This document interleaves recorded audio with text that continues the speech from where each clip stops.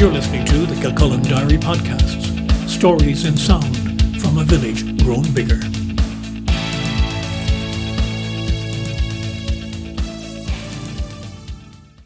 Hello, I'm Brian Byrne. This is Kilcullen Diary. This podcast is from my In Those Days series.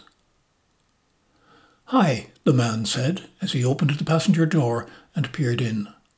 "Hi," I replied. "Where you headed?" Back in the mid-1970s, people still hitched in Ireland, and those of us fortunate to be in cars frequently gave people lifts.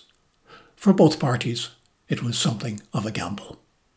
Of easy conversation or not, of possible personality clashes, of committing to a distance or destination together that might prove to have been a mistake in as little as a minute or two into the drive, of finding truth in the urban myths of either the hitcher or the driver turning out to be unsavoury or even dangerous. The sad realities of that, which still reverberate today in cases of missing people last seen trying for lifts, hadn't yet arrived in Ireland. Most of my time driving then, usually when alone, I did pick up people, particularly on my way out from Dublin to my home in mid-Kildare. Sometimes I might detour a little to get them to Newbridge, for instance, when my own drive would have been directly to Kilcullen through Naas. The extra miles and time were no big deal to me, and yet often could make a significant difference to my stranger passenger. Sometimes there was interesting conversation. Other journeys were made in silent listening to the car radio. Before Ireland gradually joined the League of Dangerous Places for Hitching, I had no bad encounters with people I gave lifts to. The mid-1970s were before our motorways. The traffic lights at Newlands Cross on the outskirts of Dublin was a favourite spot for people seeking a lift, with cars regularly moving slowly off on the green light. That facilitated both hitcher and driver with time to seek or decide. A stop there for down-country buses was a last recourse option for those who failed to get a ride. One morning, I don't remember why I'd been in the city so early, the lights stopped me at Newlands around 10:30. Waiting for the green, I saw a couple standing at the bus stop, both with backpacks, a duffel bag at the man's feet. To me, just past beyond my 20s, they looked not quite elderly, maybe a little less than my parents' age. The man's thumb was tentatively out as the lights changed and the traffic moved off. I decided, pulled over and waited. After those introductory highs, the woman had caught up and also bent down to look in. She smiled, a pleasant, motherly kind of woman. "We missed our coach," she said. "We'll go as far as you can take us, where we can maybe get a bus onwards, towards Limerick." The accent was North American. I nodded. "Sure, I can take you to Newbridge. It'll get you on your road. There are several Limerick buses through there." "Thank you," the man said, his accent similar to hers. "I'll put the bags in the trunk if that's okay." "Sure, I'll come and open it." A few minutes later, the bags stowed. The man was in the back seat and his wife, as she turned out to be, sitting up front.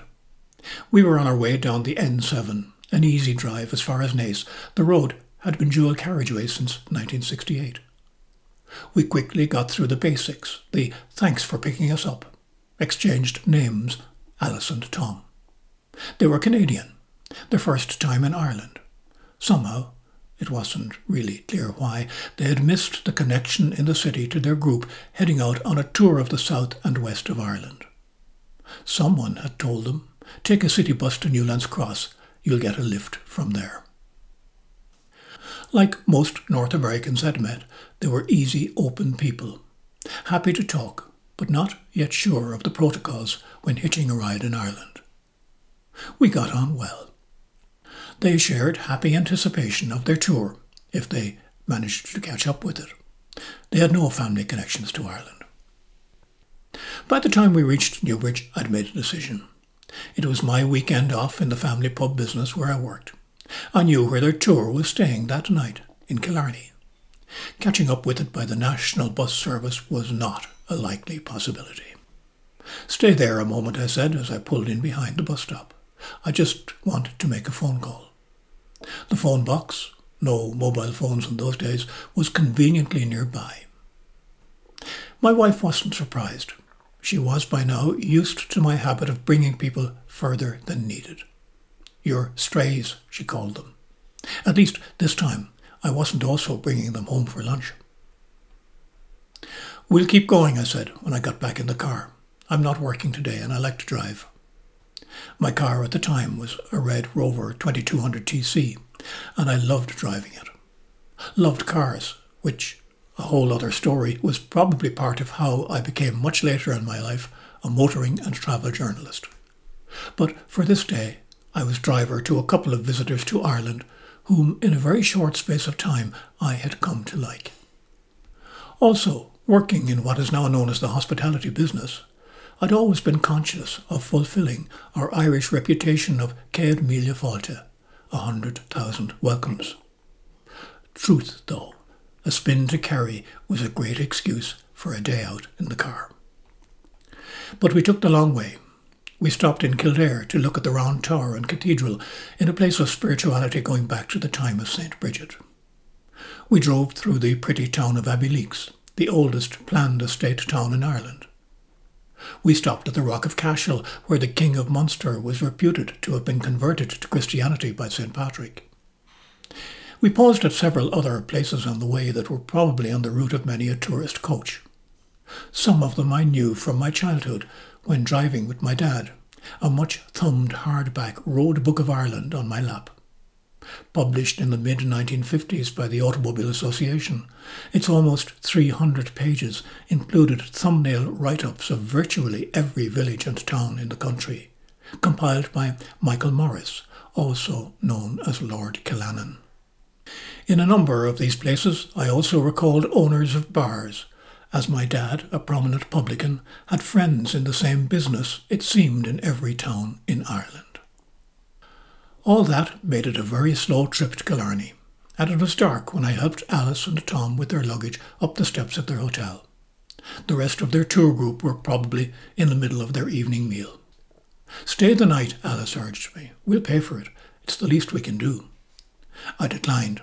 It was time for them to join their own group and for the rest of their holiday to find out with a real tour guide the Ireland that they'd come to experience. We hugged, and I drove home. For many years after that, around the anniversary of their trip to Ireland, there was a postcard from Canada signed by Alice and Tom, just to say they were thinking of the day they had spent with me. After some years, the card only had Alice's name. Eventually the card didn't come at all. But though details are lost in the mists of overcrowded memory and the passage of too many decades, that day remains one of my fondest.